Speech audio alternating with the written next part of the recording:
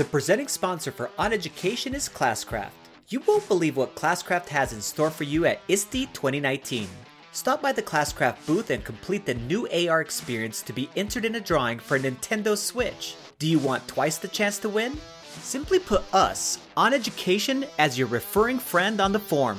To learn more about Classcraft, visit classcraft.com/oneducation.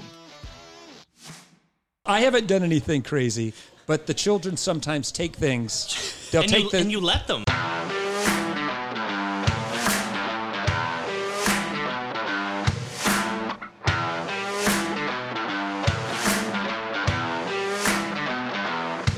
All right, everyone, welcome back to the podcast. We are joined by Tom Hobson. Thanks for joining us, man. Hi, it's good to see you. Good, both of you guys. Awesome. Thank you. I guarantee you that there's people that listen to our podcast specifically that won't know who you are, even though there is a whole we're going to talk about this in a minute. There's a whole universe of people who know who you are, and that's why you're here. But I know for sure that there's a lot of people that aren't right in our wheelhouse that wouldn't know who you are. So I'd love for you to introduce yourself to everyone that's listening. Okay, well, I mean, the name Tom Hobson probably means nothing to most people. I'm mainly known as Teacher Tom. Yeah. And fundamentally, I'm a preschool teacher. I've been teaching at the Woodland Park Cooperative School in Seattle, Washington for the last 18 years. Mm-hmm. But I'm best known on the internet for my namesake blog, Teacher Tom. And I've been writing there every day since 2009. Wow. So trying to get at least, there's some years in there where I had 365 posts. Wow. But mostly commitment. It's not even just dedication. It really is the centerpiece of my practice in many ways. Yeah. For me, the blogging is it's a key part of my reflective practice as a teacher. And I think that's one of the things about, especially teaching in early years, that's really important is to be reflective on what you're doing, because if you're not taking the time to try and understand what you're saying, you're only doing half your job, because being researchers and educators are go hand in hand. We have to be learning at the same time the children are, or else it gets calcifying and we quit being good teachers. Yeah, absolutely. So you're here at USM Spark, just like the rest of us. What are you doing here? What have you been up to? Well, I've been honored. This is the first year there's been a section of this conference set aside for preschool, for early years teachers. So there's some 40 of us here at the conference this year. And I'm talking specifically about really why we educate children in the first place. I'm trying to take a step back, because that's what conferences are for, right? I mean, We have those day-to-day.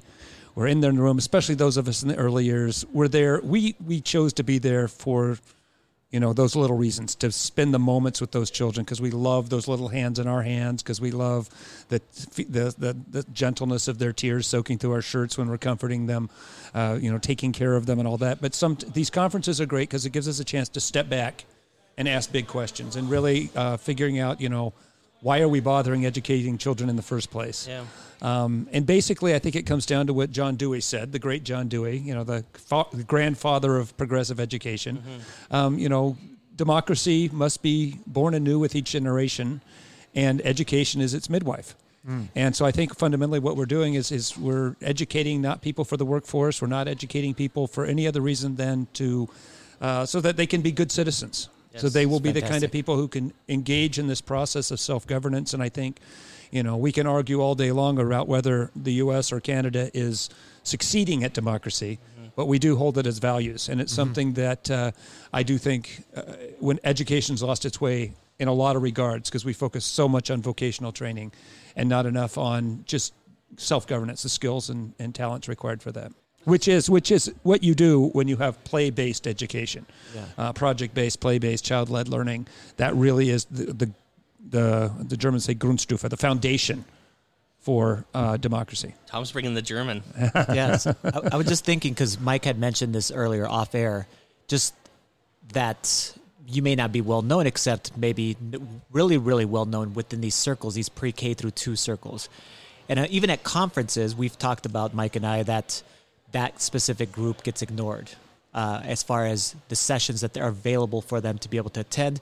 But I think even further than that, we ignore especially preschool education as a legislative group within our states. For example, in Minnesota, whether or not we decide to even fund it, at the same level that we're funding everything else, and it becomes this kind of extra thing that we kind of tack on. Well, I guess we need some preschool education, where we all know it's fundamental to the growth of these kids, and the research shows that. But yet we can't bring on our legislators and making sure of that. What do you think about all of that? Well, I think some of what you said is absolutely spot on. I have some concerns sometimes because I've watched what policymakers do when they get involved in education, and sometimes they go down the completely wrong path. I believe, especially in the U.S., our schools have become increasingly academic focused and less focused on those fundamental skills of democracy and citizenship, cooperation, working together, community building, those kind of things. And we've spent so much time. We've somehow decided that we're going to be a testocracy. We're going to. Very true. We think that the more we weigh the hog, the fatter it's going to get, and that obviously is not going to happen. And so I feel like so it worries me when I talk about policymakers getting involved in early years sometimes, because I've seen it go the wrong way too often. Because what happens is legislative bodies, and everyone knows this is true, if they have a choice to listen to somebody who's funding their campaign or the voice of a 3-year-old, they're always going to choose the one with the pocketbook. And 100%. That's what happens so often. Is it's really we don't have kind of that clout. What we have is we have the opportunity to build an army of children and their parents who can advocate. And that's what I hope we do. That's what I hope we're trying to do. What happens, though, is we do get lost in conferences like this one.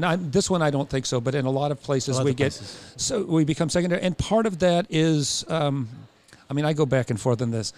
I agree with you completely. The research is there. Early childhood education is important. At the same time, the fact that it's important is a sign that our basic culture has changed significantly in the last 100 years. It used to be, we used to have an economy set up so that one parent could stay home and raise kids. Yes. It was usually the woman, but that could change. It doesn't have to, it's not gender-based. But the children then, they had their neighborhoods. And I always think to myself that, what most of us early years was all about was when I was as young as 4 years old, Mom would say, "You're driving me crazy, go outside."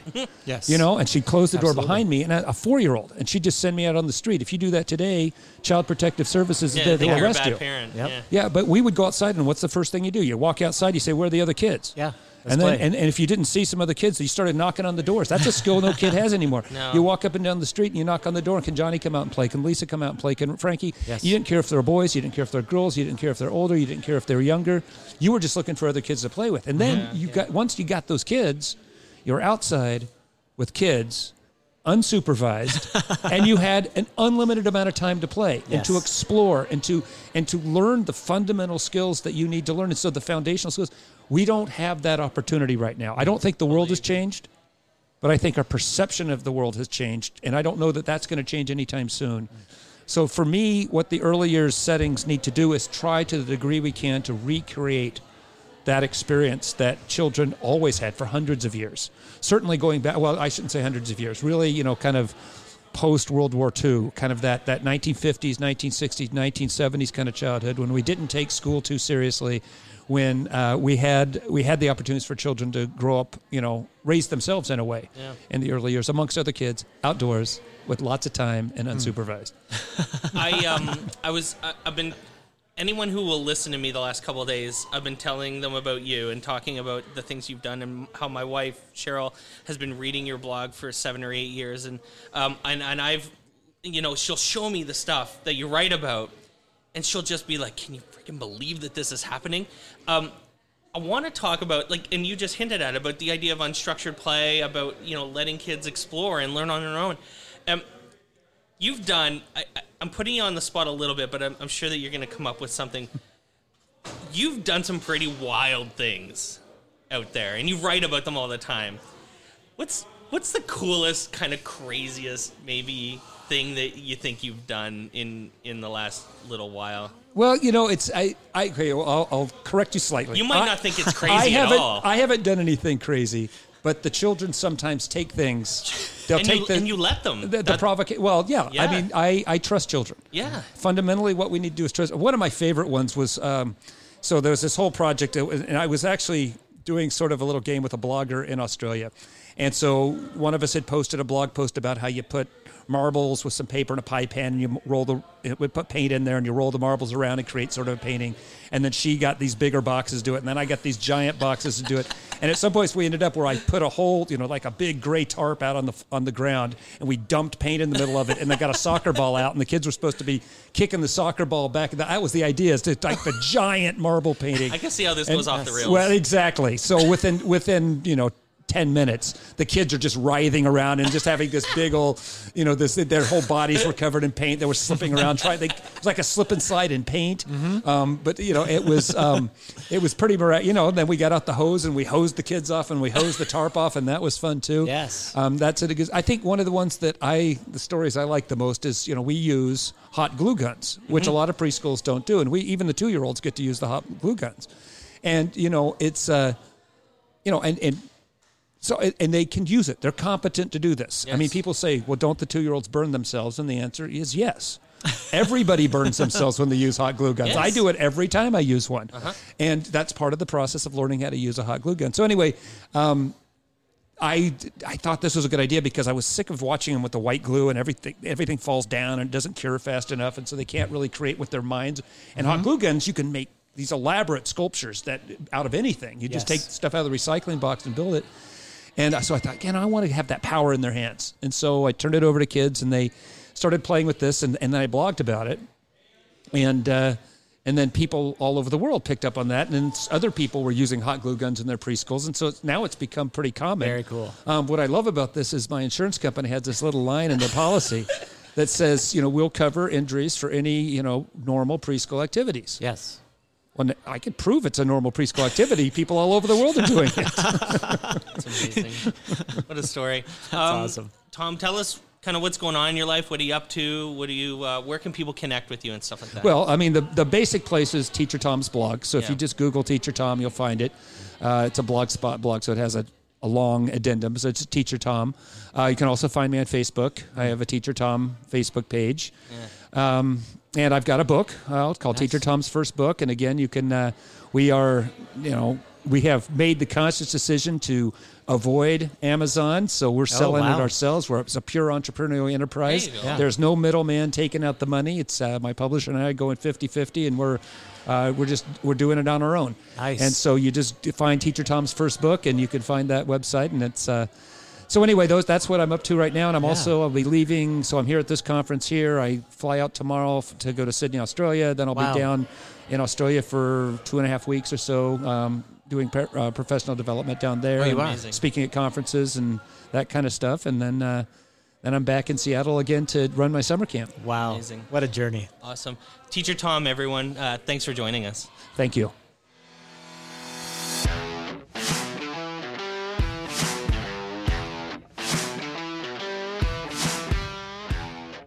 All right, everyone. We are here with Diane Cashin, who is at USM Spark as well. Welcome to the show. Thank you. Thank you. Why don't you give us a little bit of who you are, where you're from, and all that before we get started? Well, I'm from Canada. I'm specifically Ontario. Yeah. And Toronto, yay, Raptors. You're saying we might be the only Canadians here. Yes. Well, we're representing. Yes. And I am an registered early childhood educator because in Ontario we do there's a regulatory body that licenses us to practice, but I haven't been teaching directly with children for about 30 years. Okay. My background is teaching ECEs at the college and university level, diploma and degree, and I do a lot of workshops, traveling, and now to consult because I retired from teaching. Fantastic. And so we are all at USM Spark. So what are you doing here specifically? Right. So I understand this is the first year that they wanted to do something for the preschool early years. Yes. And I got an email, and would I come? And of course, why not? Yeah. I love to travel and love to spread the word about the importance of the early years, because it is an overlooked area. And so I was so pleased that they were focusing on that, and that I was invited along with teacher Tom. What an honor. Yeah, dramatically overlooked. Dramatically. Yeah, sadly. Like, we've been talking a little bit about it, about how there's like, there would be, so let's actually get into this. One of your specialties is Reggio type of education, and I guarantee you that there will be listeners here. So my wife is a kindergarten teacher, and she, our connection is that she was actually in one of your courses in the Toronto area and spent 3 days with you learning from you. Yes. And she's a giant fan of yours, and said she's going to be there. You need to interview her, and so this is how we've connected, which is awesome. She's gonna be smiling right now when she's listening to this, so that's great. So Cheryl said you gotta talk to her, but she said no. I guarantee you, hardly anyone that listens to your podcast probably knows what Reggio is. So maybe give us like the Reggio 101 as like bare bones as you can, but so we get a gist of it. Yeah. So Reggio Emilia is from the Reggio Emilia approach is from Reggio Emilia, Italy, north central Italy. If you imagine the boot, that is Italy. It's up near the top, right in the middle. Is a very wealthy, well-known area, famous for cheese and vinegar, and but during the war, of course, World War II, Italy was pretty devastated. The community there wanted a change from the fascist government that was ruling Italy, and so in the aftermath of the war, a number of parents got together and they said they wanted to go back to work, they wanted to rebuild, they wanted to bring in more democratic values into their community, so they wanted to set up a preschool. And they came together, and the story is brick by brick they built this first center. They sold it an abandoned German tank, and they were connected, the story goes, to with Loris Malaguzzi, who's considered the father of the Reggio Emilia approach. And the story goes that he was clear across the region, and he heard what these parents wanted to do. And of course it was the war, so he couldn't get there easily. There weren't taxis or buses, and there wasn't even petrol to fill up the cars. So he rode his bicycle. So that's the legend and the story. And until his death, I think in the mid-90s, he was the philosopher, the theorist. He's a poet, just a real Renaissance man who was inspired by John Dewey, who is an American who is connected to the progressive education movement. Talked about John Dewey too. Of course he did, because he talked. We've had that conversation. So, so they started these centers with that very first one that was called Villa Sella, and they wanted to be in clear contrast to what the children were experiencing in their community. So they created these environments that were really comforting and interactive, and where children had a voice and children got to play. And they like sanctuaries, and they built this philosophy over the years that is inspired so many. In 1993, Newsweek put out an edition on education, and they were looking at the different the best education across the world. Yeah, and so for preschool, it was Reggio. So that really put Reggio on the map. But it is an approach, not a model, because they really want you to create it in your own context, bringing in who you are and who your children are and where your community is. They don't want you to just to transplant what they've done, but to be inspired by some of the same philosophy. So the image of the child is really important.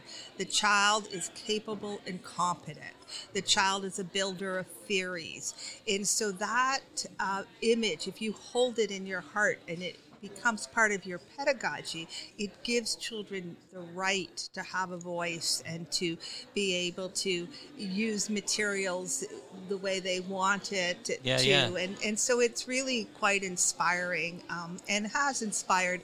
So when I met your wife, we were bringing these ideas to the communities in Ontario because people wanted to learn more and they wanted to engage with some of the same materials like light. Light is always a big thing. So playing with light, playing water with, and sand. Yes, and having those experiences. So I'm a big believer in the importance of adults playing. Yeah. So if you're going to really understand how light and how you can play with light and how you can interact with light, so that you bring it to children, you've got to do it first. So was the course that I was doing, and I still do it. So this summer, from August 18th to August 24th,